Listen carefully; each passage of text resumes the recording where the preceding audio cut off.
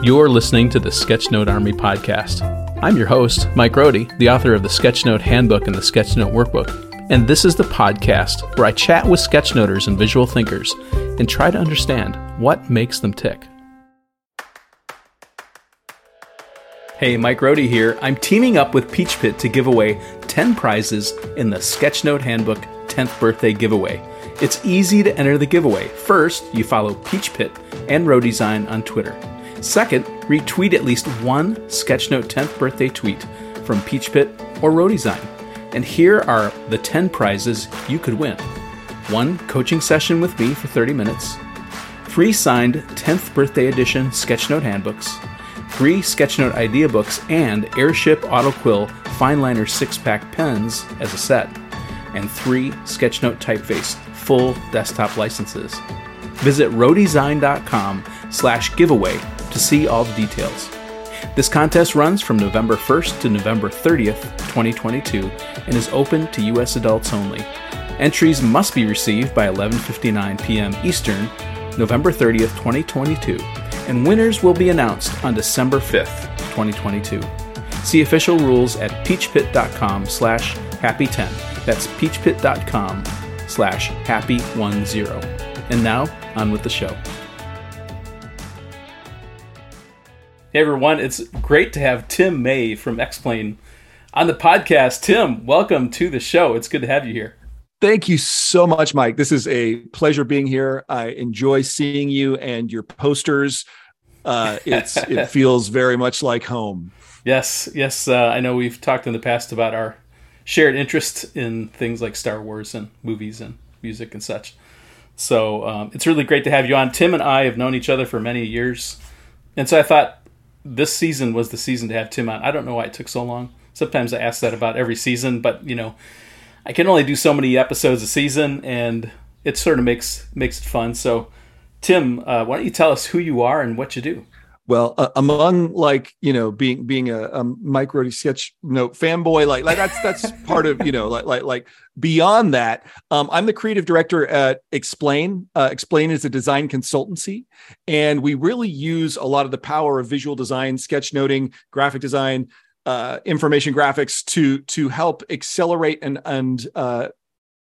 move strategy forward for organizations and people. We are kind of moving from just doing that specifically in consulting, kind of like bespoke projects, to starting to create tools and courses and lots of things that people can find. If you go to explain.com, there's a lot of downloads and worksheets that people can use to sort of start to organize their visual thinking. But yeah, I've been with Explain for 14 years, since 2008. It's been a very long time. Yeah. Seemed like a different world back then. So day to day, I'm doing that. I am also one of the world's greatest barf bag designers. Every time I fly, I try to just make a really beautiful kind of movie poster out of the air sickness bag in front of me. In the past, I always left them for the next person to I figure, hey, if you're going to chuck on a plane, it might as well have a picture to enjoy while you do it. But I've been hoarding them recently because I kind of want to have a little bit of a show. I want to put I think it'd be kind of hilarious to have an art gallery with a bunch of air sickness bags like that. Just, I think it'd be funny. Yeah, that'd be quirky. So, it's really interesting. A friend of the show who was on many seasons ago, Ben Crothers in Australia, is also a barf bag illustrator. He does it too, so that you have a kindred spirit on the other side of the world. Oh, for sure. Yeah, no, I think that it's some of us I'm not a productive airplane worker. I know people are like, oh, I love flying because I get so much done. That's not me. I am not productive on it. I think part of it is being over 6 feet tall and over 200 pounds just makes sitting in an airplane seat not comfortable and not relaxing. And so to distract myself, it's like taking on an art project every time I do it. You need something to distract you from the discomfort, I suppose, right? Yeah. And hey, Ben Crothers, I believe that we are friends and follow each other on the Insta. But there's a shout out for sure. Yeah. And sort of a tidbit for those who may be aware of Dave Gray. So Dave Gray is the founder of Explain many years ago. It's like 89 or something. Was that when he started the firm? It was a long time ago. Yeah, that I think we officially started in 93. 93, okay. It was somewhere in that zone. I'll put a link into. There's a really great interview, one of my favorite, with Dave, where he talks about moving from newspapers and starting Explain, and how strange it was at the time in the 90s, because nobody like understood visual thinking or what you could do with it. And he had to convince people like to hire him and do stuff. And so I'll put a link in so you can hear that if you are interested in context for how Explain came to be. But very well regarded company, and they do amazing work. So anyway, I'll stop talking about that and let's get back to you, who you're the focus of this discussion. So we know what you do. Tell us about, I always love the origin story. I want to know, how did you end up being the creative director at Explain? And I'm sure that there's been twists and turns in your story, and I would love to hear maybe from when you were a little kid. Like, when you were a little kid, did you draw a lot? Like, start from that kind of time zone. Oh yeah, no, I was one of those ADD Ritalin children of the 80s. Just very, very distracted unless I was drawing. And then somehow I could draw for hours on end, and that didn't really like upset anything. Like I could keep the focus if I had a creative project that I was working on. And so most of my math teachers told me, hey, you should go into art. That math may not be the path for you.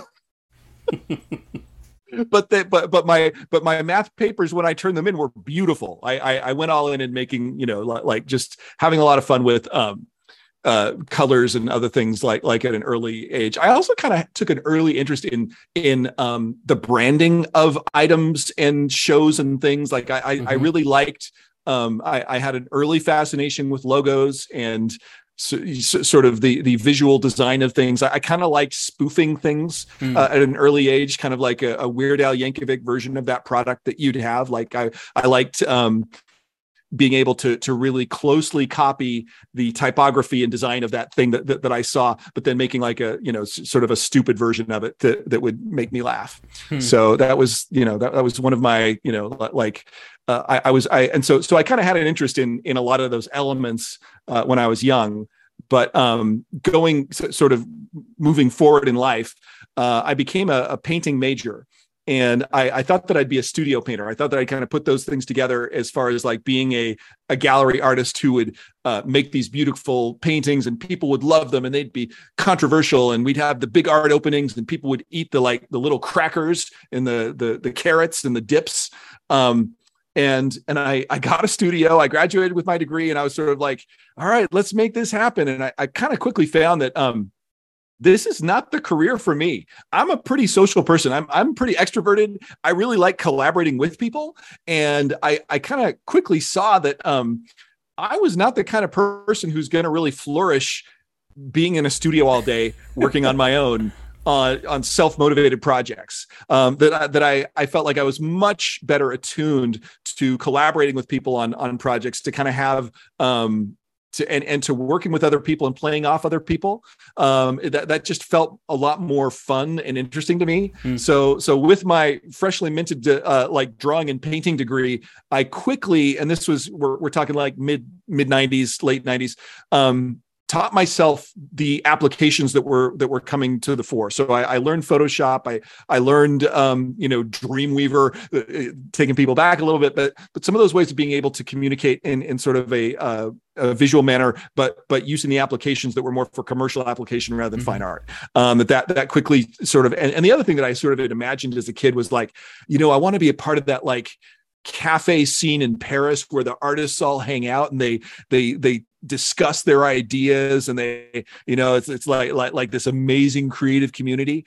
And what I found very quickly was that like that community existed for online art and design in the sort of mid to late 90s, but you didn't have to be in a specific place, right? Like there was an online community that was already building around art and design where there were forums, and there were, people were sharing ideas. It was pre-Twitter, but it was a lot of the same ideas of Twitter, where people are sending out their work, asking people to look at it, looking for feedback. And so these sort of fun art and design movements would go through the sort of commercial design community online at a much more rapid rate. And you'd have people in Tokyo influencing people from Berlin who are influenced by people from, where I was working in Boston at the time, like it was just moving really quickly. And so I kind of pivoted my career and began doing art design. As I mentioned, I moved to Boston. Boston was a really fun place because there was just late 90s. It was that first big tech bubble and everything was going insane and you couldn't get enough people. Like the job section of the newspaper was like this thick. And it was an exciting time to be kind of like young and coming into a career. All apologies for the present generations. It's like wondering like what the crap is going on here. But so I was kind of quickly able to pivot to a job that was creating like visual marketing materials in that sort of like in some of the fun constraints of the early web, right? And what I mean by that is like, let's see, 640 by 480 pixels was your screen size. Yeah. You had 16 colors to choose from.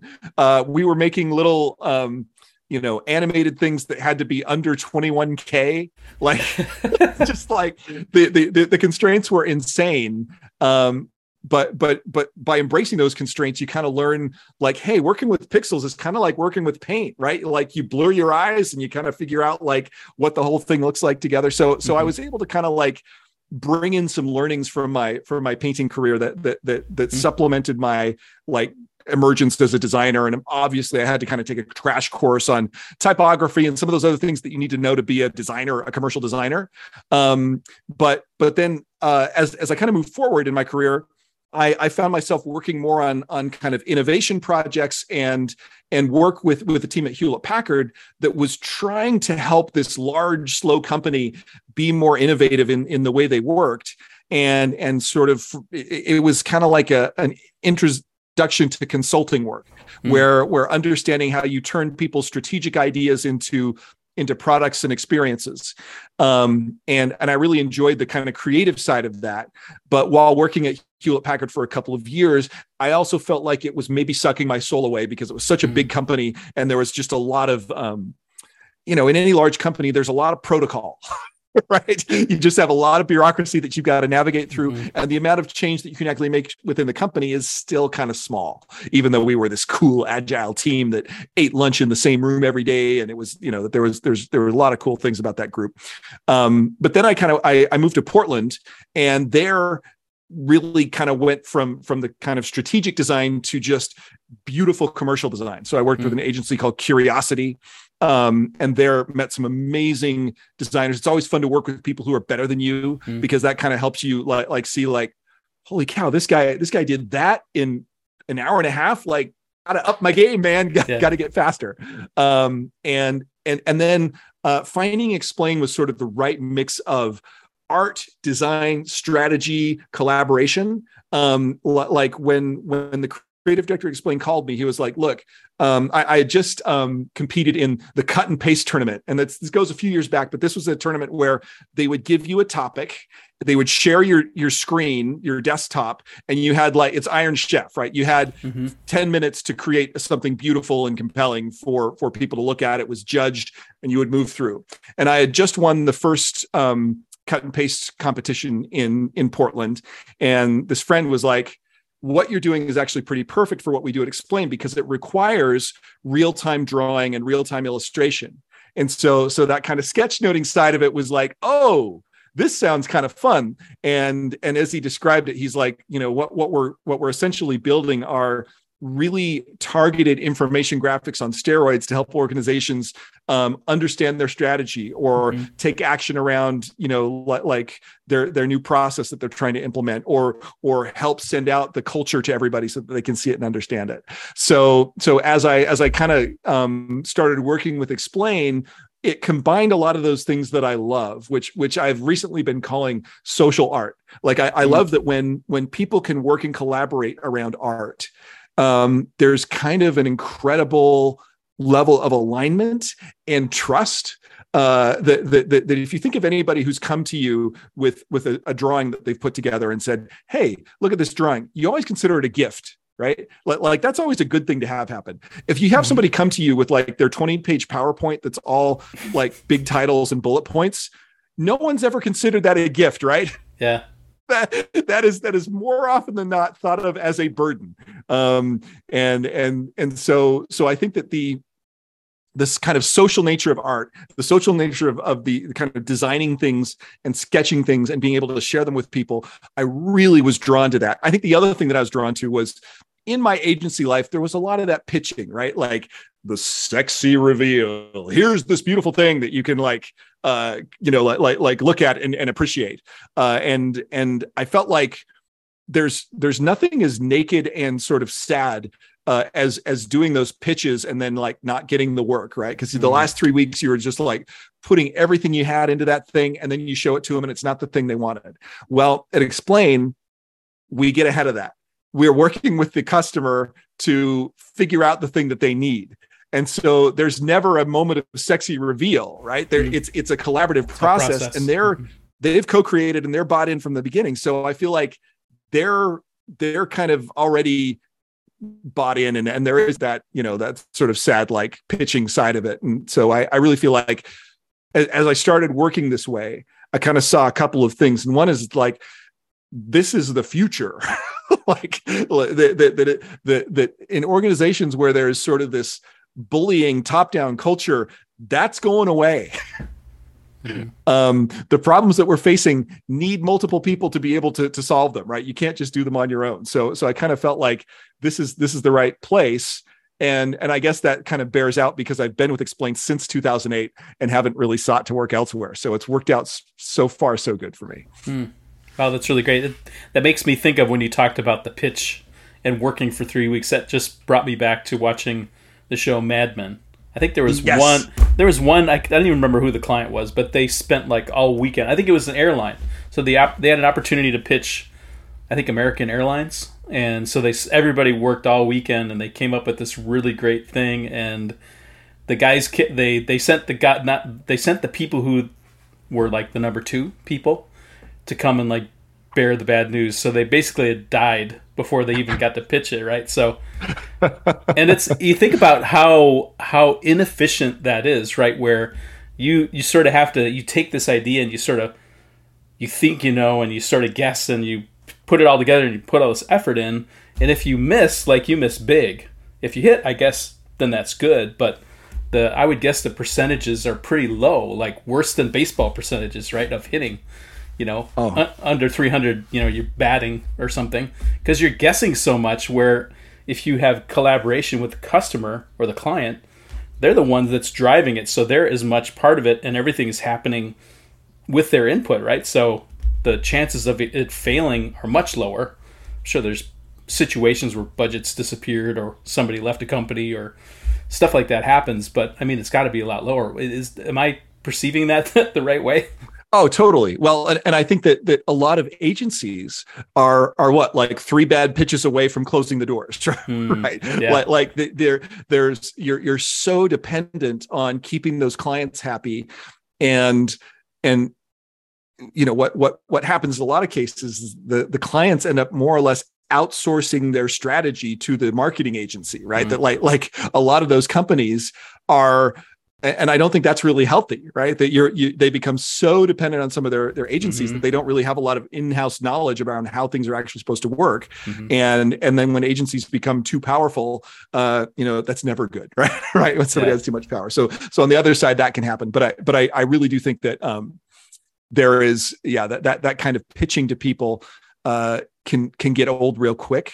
And the other thing is, when you're co-creating from the start and you're treating that client as the subject matter expert that they are, there's more trust in that relationship, and the more trust you have with the people that you're creating with, the more likely it is that your work's going to be really successful, right? That we have, and that they're going to go to bat for you when it comes for them taking your work out to the organization, saying, this is the thing we built together.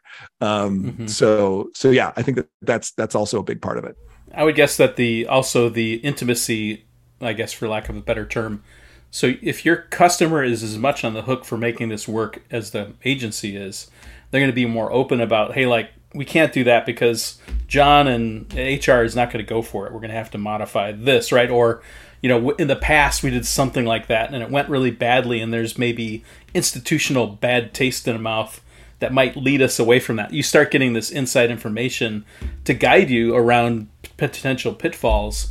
But then also there's, the skin in the game, whatever you want to call it, participation, so that, if they're going to pitch this, they need to look good. So there's motivation for them to work and collaborate and come up with a good solution, because they're the ones that are going to get stuck with it when your engagement is done, right? So better to be stuck with something that you have planned and is going to work because you can deliver it than something that you can't, right? Oh, totally. And I think that point that you made about the potential pitfalls is a really cool one. A few years back, we'd explained designed a card deck game that is set up. It's called Barriers to Change. And that's, and so it's a little product that we built just for that scenario, because so often when you have a big change initiative inside a company, people are, like you need to get those things out on the table so that what your plan's going to be, right? That so often it's really valuable to kind of have that pre-mortem moment where you figure out like, hey, we're going to project 2 months into the future and say our project just totally tanked. Why did it tank? What went wrong? And as you start to sort of bring those things to the fore of like, well, we screwed up doing this and we screwed up doing this. And that was something, and that one guy had too much power over this thing and we weren't able to get around it. Well, now you can start to manage by exception. Now, that as you build your plan, you engage those people that are going to be your blockers, negative blockers, not in the football sense. And the ones that are going to be your sort of accelerators, make sure that they're helping you move forward and that you're able to kind of have a plan around that. Yeah, I think that's a cool point. I love I'm glad that you brought up pre-mortems. I think that can be useful even in the smallest project.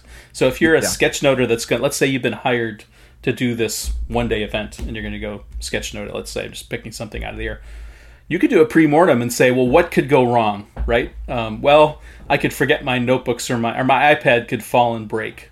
Well, how can you prevent? Well, maybe you borrow a friend's spare and you take it with you if it's really important. So if the worst would happen, you would have a second one. Or you were planning to do it on the iPad, but you bring a notebook and a bunch of pens along. So if, God forbid, the iPad doesn't work for some reason, you can get out the pens and paper and do something. And worst case scenario, then you could go back to your studio or your home and redo it again. I mean, it wouldn't be ideal, but at least you would have caught the information so that you could deliver for the customer, right? So it's like looking in the future and looking at all the potential things that could go wrong. And as much as you're able, if the power goes out in the whole place and everybody leaves, there's nothing you can do about that, right? So, there's a limit to what you can plan for, but there are certain contingencies that you can certainly prepare for, so that when you get to that, you would be prepared for it and wouldn't look bad for your customer. Yeah. No, and I think that's really like in the sketchnoting engagements that I've done, I've tried to have that as a possibility, right? That like I have my preferred way that I want to do this. And then I have my sort of next best way that I want to do this. Yeah. And I bring the equipment for all of that. Yeah. Yeah, and I think that can even go to like, as an example, years ago I was in Kansas City and I was doing a workshop and teaching people. We were doing collaborative stuff with people. And we got near the end of the day and the organizer came around and said, hey, people are sort of losing focus. Is there anything you have in your bag of tricks that will get people re-engaged and talking? And I didn't really have anything planned, but I started looking around and said, hey, there's all these rolling whiteboards around. Why couldn't we use those? So we group people in past groups that they were in. We put them around these whiteboards and said, I just made something up on the fly, which was, hey, I'm new to Kansas City. Where should I go for barbecue? I really like barbecue. You group number one, you go tell me all the great places to have barbecue or other things. So me as a visitor can like go to the right places. So I get insider information. So each group did their own whiteboard. And then we had like a gallery where we all walked around the whiteboards and looked at them. And it was totally on the fly. But again, being open to like making something up and being willing to, maybe it wouldn't work. It turned out to work. But that became kind of a staple activity that we would do with groups, right? Because wherever you're going to, there's always like secret insider stuff that the people that know can share with the people that don't know. And it makes for a fun experiment. People had to work together. Some some had a bunch of people working on the same board, some had a scribe that they assigned, and they were feeding information. And so it was really fun to walk around and see how do these different groups each take the challenge and do it in their unique way. So that's another way to do it, is sort of an openness to when things kind of go the wrong way, instead of like freaking out, is to take the opportunity to think, well, what do we have? What do we have laying around that we could turn into something, right? And that can often be a benefit to sort of this awareness of what isn't within your control that you can do. And that's a good mindset to have. Oh yeah. And I love the way you described having a bag of tricks.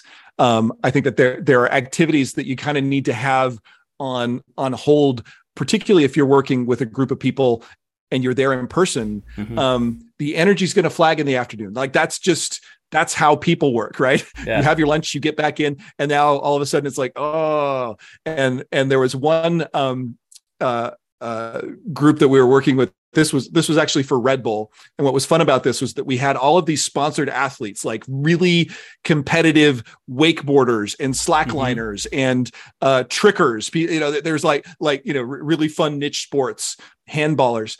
And in that afternoon stretch, we stopped and we did, and please steal this, because this is one of the best like energizers ever. We played competitive rock, paper, scissors. And I don't know if you've ever done this, but the way it works is you go up to the nearest person, you do your rock, paper, scissors, you throw, it's like boom, boom, boom. And then if you lose, you have to become the person you lost to's biggest cheerleader vocally.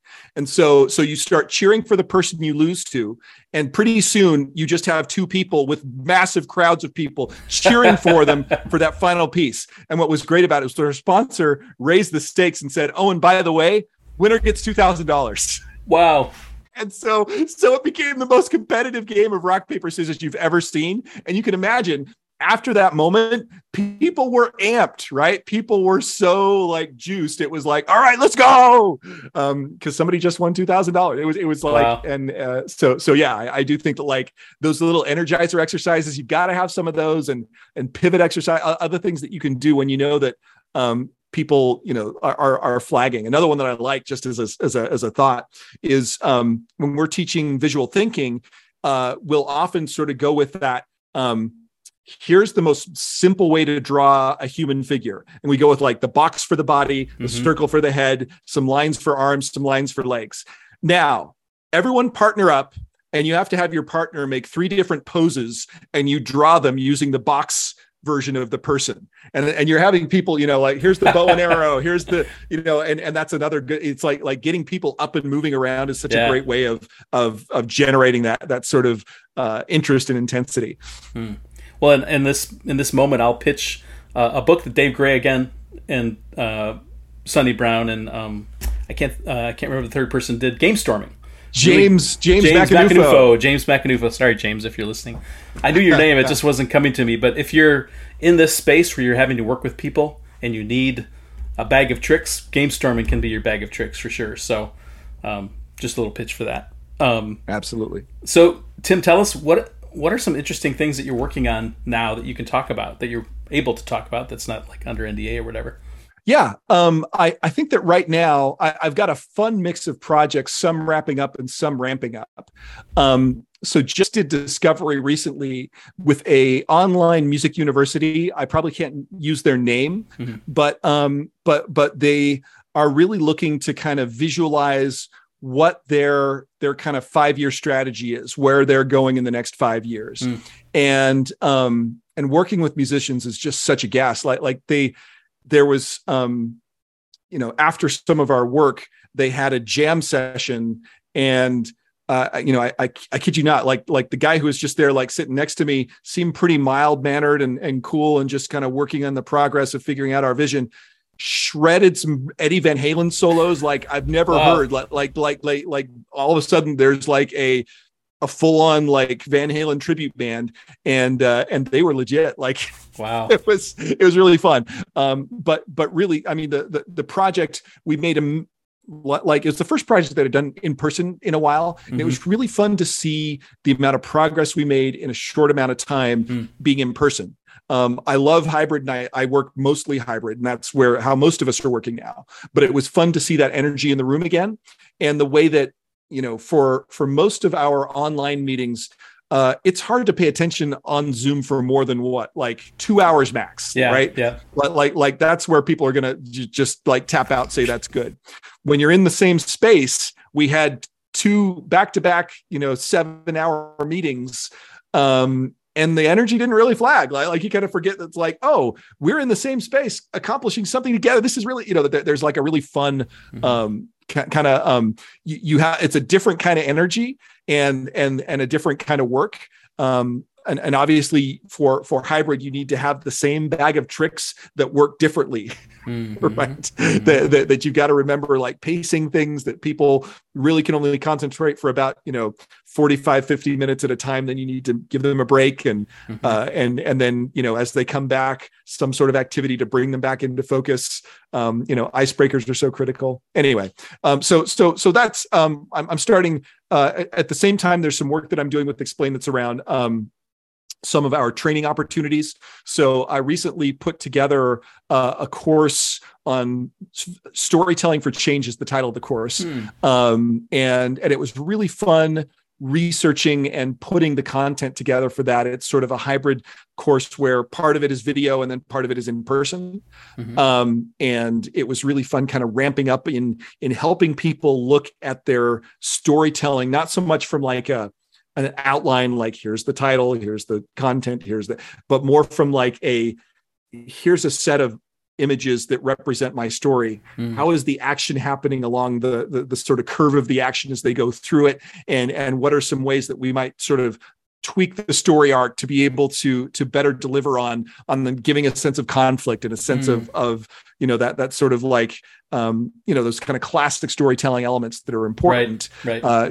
Hitting the climax, the sort of the denouement, the follow up after that. And anyway, so that's one of the things that I've been working on at Explain that's been a ton of fun. And then of course, as the creative director of the organization, I have a design team. There are 4 of us designers full time, and then a series of illustrators and other experts that we work with, other designers as far as our network goes out. And so I'm kind of keeping those fires burning, as well as just some of the other stuff that happens when you're on the leadership team in a company. So yeah, I will occasionally do. In the last year, I've done some really enjoyable sketchnoting projects where I've done both webinars and in-person kind of graphic recording type gigs, and that's also been fun. Doing some of that in person again. I've done some of that virtually and some of that in person, but that's also a little part of it. And I'm the father of 3 kids, so just that's probably my number one focus. All the rest of it is just like keeping the wheels turning. But I do feel kind of hashtag blessed that I get to do a job that I love for the most part, and that that I've found this career path from my original plan as being a fine art painter to becoming kind of a visual thinker, sketchnoter, teacher, creative director. That's really great. It sounds like you've really found your niche to kind of do all the things you love to do. That's really, really encouraging to hear, for sure. This episode of the Sketchnote Army podcast is brought to you by Concepts, an infinite, flexible, creative tool for all your good ideas. Available on iOS, Windows, and Android. The new Concept 6 for iOS has exciting new features, including a modernized Canvas interface, a freshly structured, easier-to-use gallery that integrates with the iOS Files app, and RGB and HSL color options added to its already extensive Copic color palettes. Concept's infinite canvas lets you spread out and sketch in any direction. Draw and take notes with liquid pens, markers, and brushes in your favorite colors. Everything you draw in Concepts is a flexible vector, so you can move your notes around the canvas or change their color, tool, or size with simple gestures. Drag and drop images onto the canvas and use layers and grids to organize your creative space. When you're ready to share, export straight to your friends or team. Search Concepts in your favorite app store for infinite, flexible sketching. So I'm going to shift now. Let's talk a little bit about your favorite tools. And we'll start with analog and then we'll go to digital. So that's like pens, paper, notebooks, paint. I guess you're a painter, so maybe you can recommend paint to people that want to learn how to paint. I don't know. All those kind of things you physically work with that aren't digital.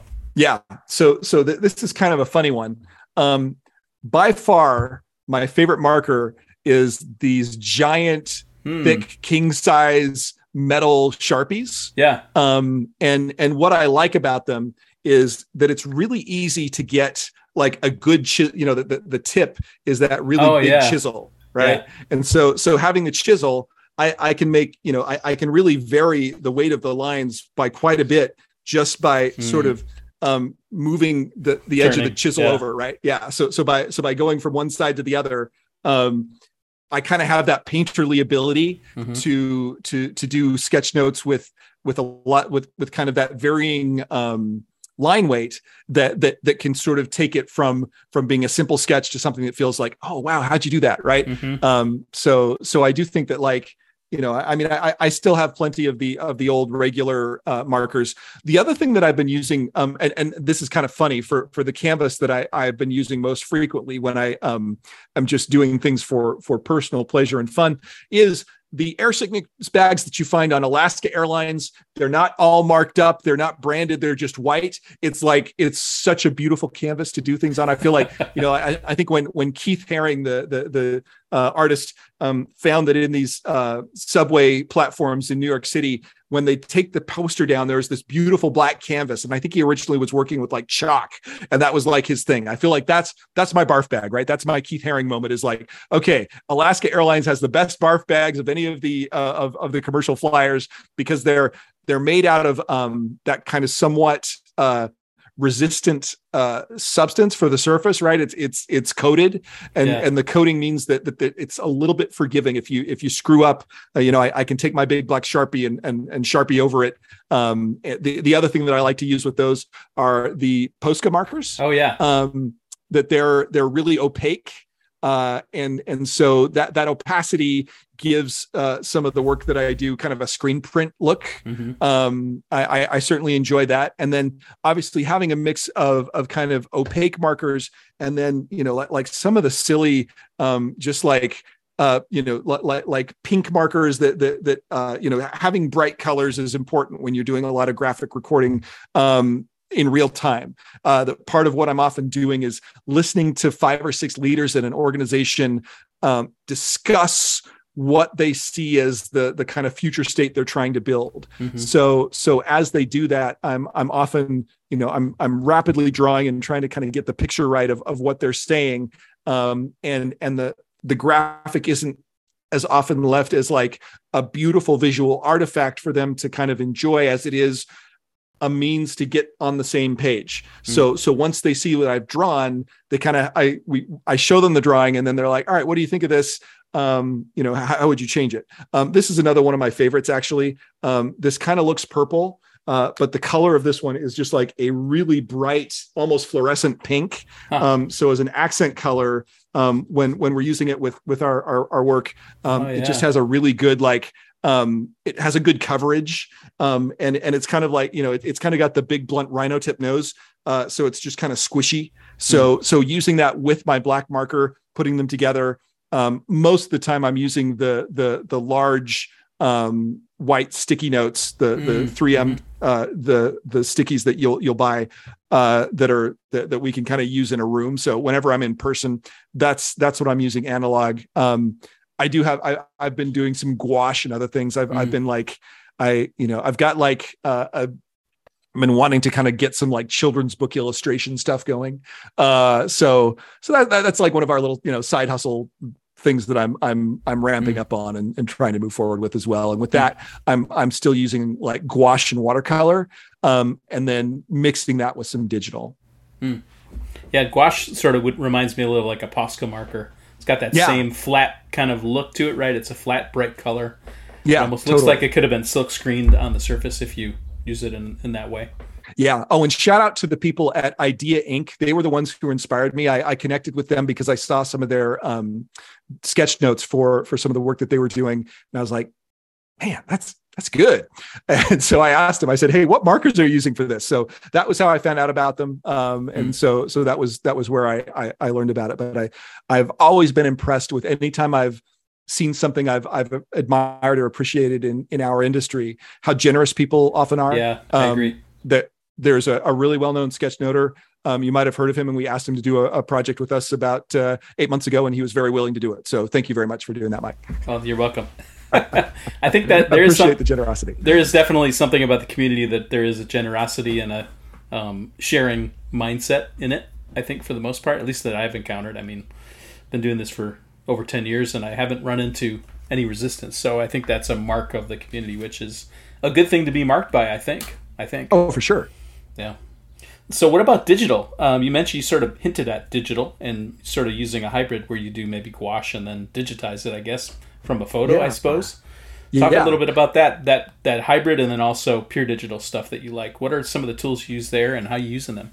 Yeah. So the kind of the sketchnoting conference that I did most recently, I've been using some of the Wacom tools. I really, really love my new best friend is my Wacom Cintiq Pro.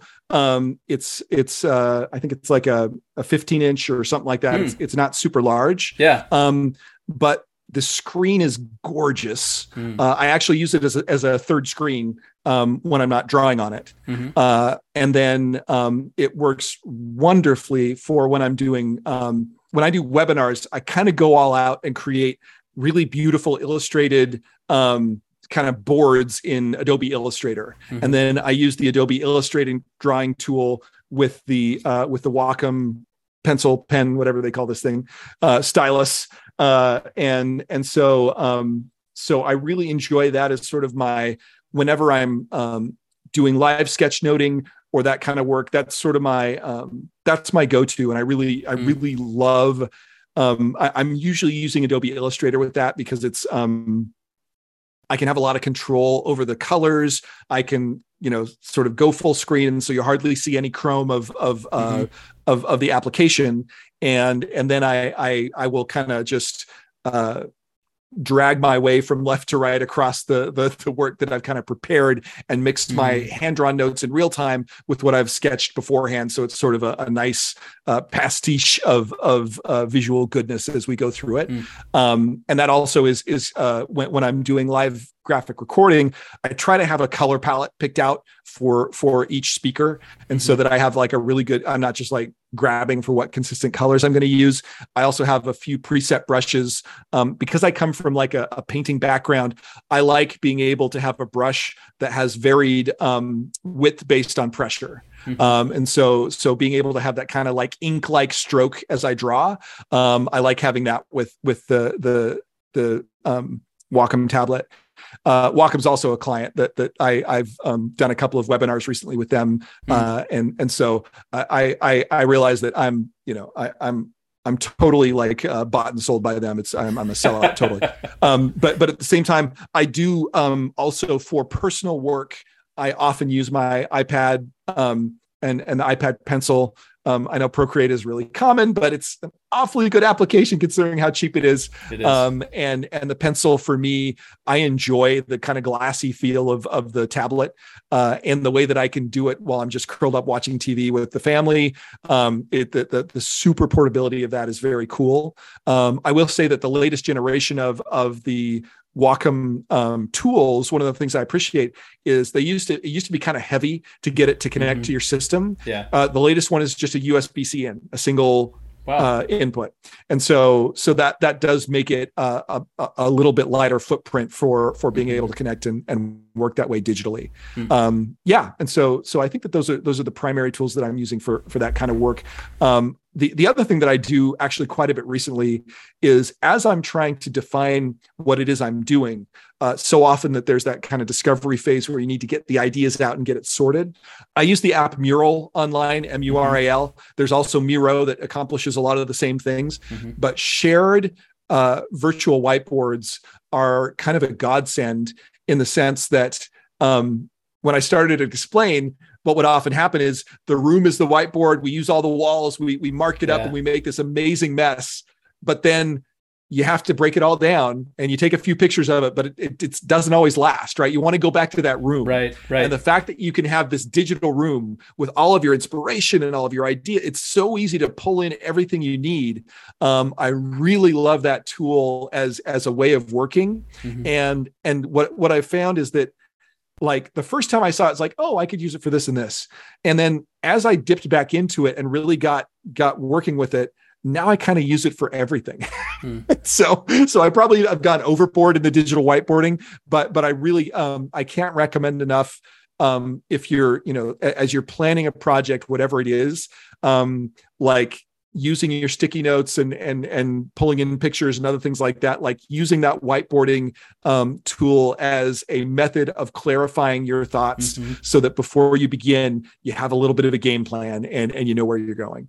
Yep, but it can even be used iteratively, right? So you could start with something and you get pretty close and then you duplicate that canvas and then modify it further. And so you can keep all of them, right? So you could actually go through your iteration and see, oh, I see, here's where it shifted and changed, and you can see the progression if you want to use it that way. Yeah. In fact, one of the things that I really enjoy about it when I'm working with our clients is we'll set up, oftentimes the deliverables that we put together for our clients are a single image. Like, we're trying to capture the story of the vision in a single graphic. And we'll put that, it used to be that we would present that from a presentation, and we take live notes on the presentation to kind of show, like, all right, we're going to change this, we're going to change that, we're going to change this.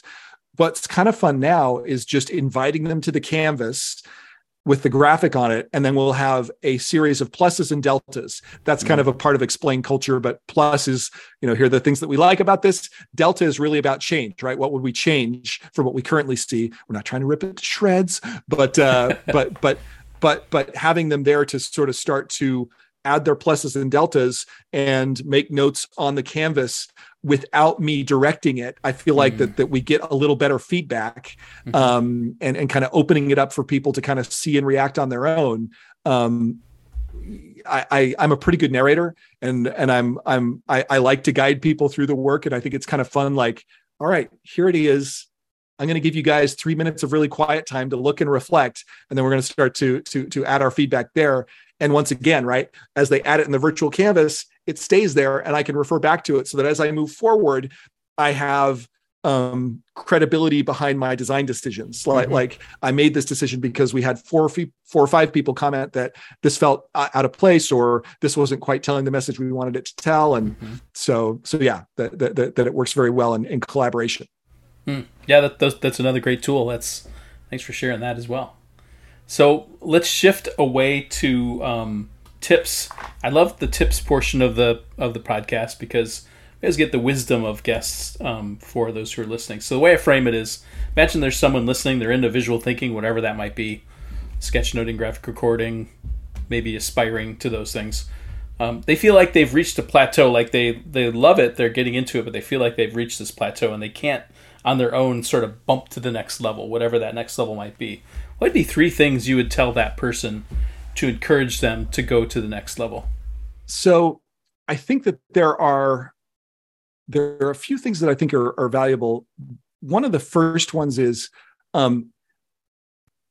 be fearless in your pursuit of drawings to help understand. So what I mean by that is, I kind of mentioned at the top of our discussion, if you have an idea, don't worry about the quality of the drawing of your idea before you share it with people. Take that sort of raw, sketchy version of your idea and bring that forward as the thing that you share, because what will inevitably happen is people will see that it's sketchy and they'll know that it's like, oh, this is not finished. I can mess this up. And it's not, there's no threat to me here. Yeah. So I think that there's sort of like, the first tip is like, believe in the value of incomplete or sketchy work as a tool for collaboration. I think that's a great way to move forward. Love it. And that as you and share that with people and ask people for feedback. That's another kind of thing to keep in mind as you move it forward. The next thing that I think about is, as I think about working this way, there's as you're dealing with capturing images and trying to kind of quickly visualize things, don't put pressure on yourself to make them beautiful. That there's always, it's always better to kind of think simply and give a simple version of the thing you're trying to draw, as opposed to, getting all the filaments in your light bulb right. Yeah. that there's that abbreviating your work. A lot of times that when we're doing graphic recording at Explain, we're really trying to do it in real time, and trying to instead of make it look totally perfect to be anatomically correct, we're trying to get the gesture right. And so we'll often use that kind of Egyptian perspective where the head is in profile and the arms are, the shoulders are forward, and that sort of like, so it's okay to abbreviate as you're working on your ideas, and sort of keep simplicity in mind, and that still can have just as dramatic an effect as a lushly illustrated piece. Like, I think that there's definitely a time to kind of go deep and get all the details right. But oftentimes in this the kind of sketchnoting world, you're trying to get it quick. You're trying to get, you want to summarize their ideas and turn them around very quickly. So I'm trying to think of what's the best third piece of wisdom. As I'm thinking about that, can we have a moment of silence for the Choco Taco? Yes, I saw that. That's going away. It's why it's go. I was never really. I don't think I've had a Choco Taco in at least 20 years. But the fact that they're gone makes me miss them. It's like, I think I've spent some time in Europe, and I feel like when I'm in Europe and I haven't had something like a corn dog for 6 months, it's like all of a sudden a corn dog sounds really appealing. Now, I don't go for corn dogs necessarily, like that's not my jam, but the idea that I can't have one all of a sudden means, oh, I got to get one. It's funny how that works. So yeah, I would say the last thing in kind of bumping up skill sets and work is, one of the things that's helped me is just going out and find a class in a thing you're not good at to help yourself get better, because there's so many good classes out there. And I think that we often, hey, we're designers. We can design our way out of anything. We can figure out a solution to this problem. And there's somebody else who's done it better than you, probably teaching a class in it right now. And the number of offerings that are out there, I just feel like it's important to know that you don't know what you don't know. And so go find one of these people, like Mike, who's offering a course in this that's going to help you move up in that area, right? That there's, you can always get better. And that one of the things that often happens in these courses that's really almost as valuable as the instruction that you get from the instructor is the forums that they set up. So in a recent course that I took, there was a Facebook community that was set up, and it was a really big community. There were a lot of people in that course.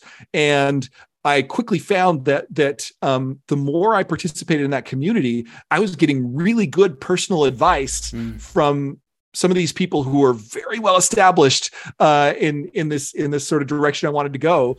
And that was sort of, once again, like, people are going to be generous if you can connect with them, but sometimes you need to find the right forum to do it. Yeah. So I think that as you're continuing to learn, do a lot of practice, keep your sketchbook, do all those things that are sort of going to be natural, right? There've probably been 20 people before on your podcast who have said, while you're in a meeting next time, bring your sketchbook, draw along to the ideas that you're hearing, right? That's a very good first step. But I think that another step of just like, take one of these courses that's available to you and use that as a way to start to really build your skills and build your personal community, right? So the other thing is that you meet people who will continue to respond to your connection request, and they'll be able to help you as you move throughout your career. Those are 3 great tips, Tim. Thanks for sharing those with us and encouraging us with us. I think anyone can take those. I was encouraged by them myself, and you've encouraged me to start looking at some courses this year that I could take. I think probably the other thing that's nice is reminding yourself that there's an opportunity for beginner's mind where you don't know anything and you can start from zero is really valuable to see what that feels like, so that, you see that progression over time, and it helps you have empathy for those who are starting and also have that feeling, right? So you can have your connection with that experience and remember what it's like, especially for, someone like me who's done a lot of stuff. It's good to be reminded of those things as well. Yeah, I was just thinking, Mike, how in the course of our work over the time, we sort of have a font that is the way we do our lettering. Yeah. Right. And that's we do it because it's quick and that's just sort of a part of how we work. But you think about how many people out there make really gorgeous like hand lettering, custom designed typefaces. Typeface isn't the right word, but it's lettering, right? It's hand lettering. And that there are so many good courses in that now, right? That like, you think about just 20 years ago, it was hardly a thing. And now it's a huge thing. Yeah. There's so many people you could learn from that I feel like in sharing this, I've already inspired myself to want to go and take one of those courses and put myself in that learning mindset again. So that I don't, that's part of it is keeping your ideas fresh, right? Not always relying on the same tools that have got you there. Like we need to always be constantly innovating and coming up with new ways of doing stuff. Yep. Well, Tim, tell us, where are the best places to find you? Websites, social media, if someone were to want to reach out or see your work. Yes. So my Instagram is @FreshBeast. If you can get past all the recommendation engine problems and videos and other things that take you away from it. But yes, @FreshBeast. And that's also my Twitter. So I tweet occasionally, but you'll find the Instagram's got a lot to it. My sort of like I've had the same job for so long that my online web presence really needs to be improved right now. That is also my website, but I think right now it just defaults to a weird Flickr page. So don't go to freshbeast.com for another week or two. I'll try and make that look a little more presentable as I need to clean that up. But then my company Explain, xplane.com. That's my consultancy, and that's where I do the group through which I do all my day job and all my work and all my courses and everything else that I'm involved with, and you can get a sense of what we do there. Just as a hint, it doesn't look sketchy. Oftentimes our clients are people operating out of the C-suite of large organizations, and it's baby steps for them, right? That they'll eventually start drawing once they kind of catch the vision of it. But if they see the first thing is a bunch of hand-drawn sketch notes, they're sort of like, that scares them off. So don't be scared off by the beautiful polish of our website. It's just to kind of like, we know who our audience is. We're trying to connect with them, that kind of thing. Speaking the corporate language, which is important in your your company's position. And the thing that you mentioned early in the discussion that I'll remind people of is tons and tons of templates and recordings and things that you can check out at xplane.com. So definitely do that. Go check out all the stuff that's available and on offer over there, because there's a ton of it. Probably more than you can get through by the end of the year. So I think we actually pared down our blog because it was one of the first corporate blogs that was done. That Dave Gray was pretty forward thinking back in the day. And we had to pare it down because it was slowing down the entire performance of our website, because we had blog entries from the 90s that were not necessarily, we decided to make a little bit of a cutoff point because we were just like, there's just so much. Yeah. So yeah, you can dig deep there. There's a lot of good stuff to find. Yep, definitely. Well, Tim, thanks for coming on the show. Really appreciate you being here and sharing your wisdom and telling us your story. Thanks so much for all that you're doing in the community. I know that you do a lot of teaching. We've worked together, and I really enjoy having you in the community. So thank you for all you've done. It's been great to partner with you and just see you do cool stuff. Oh, hey, it's an honor to be on your podcast. Let's go, Sketchnote Army. Yes. Until the next episode, this is Mike signing off. See you then. The Sketchnote Army podcast was created by me, Mike Rohde, and brought to you by Rohdesign Studios. It's produced and edited by Alec Polianis of AMP Creative Studios. The theme music was created by John Schiedermeyer. To support the creation of this show, I invite you to buy one of my books, the Sketchnote Handbook or the Sketchnote Workbook. You can find the books on Amazon or go to peachpit.com and use the code ROHDE40 for 40% off. Please share this podcast with other visual thinking friends, and be sure to leave a nice rating on iTunes or your favorite podcast listening app so others can find the show.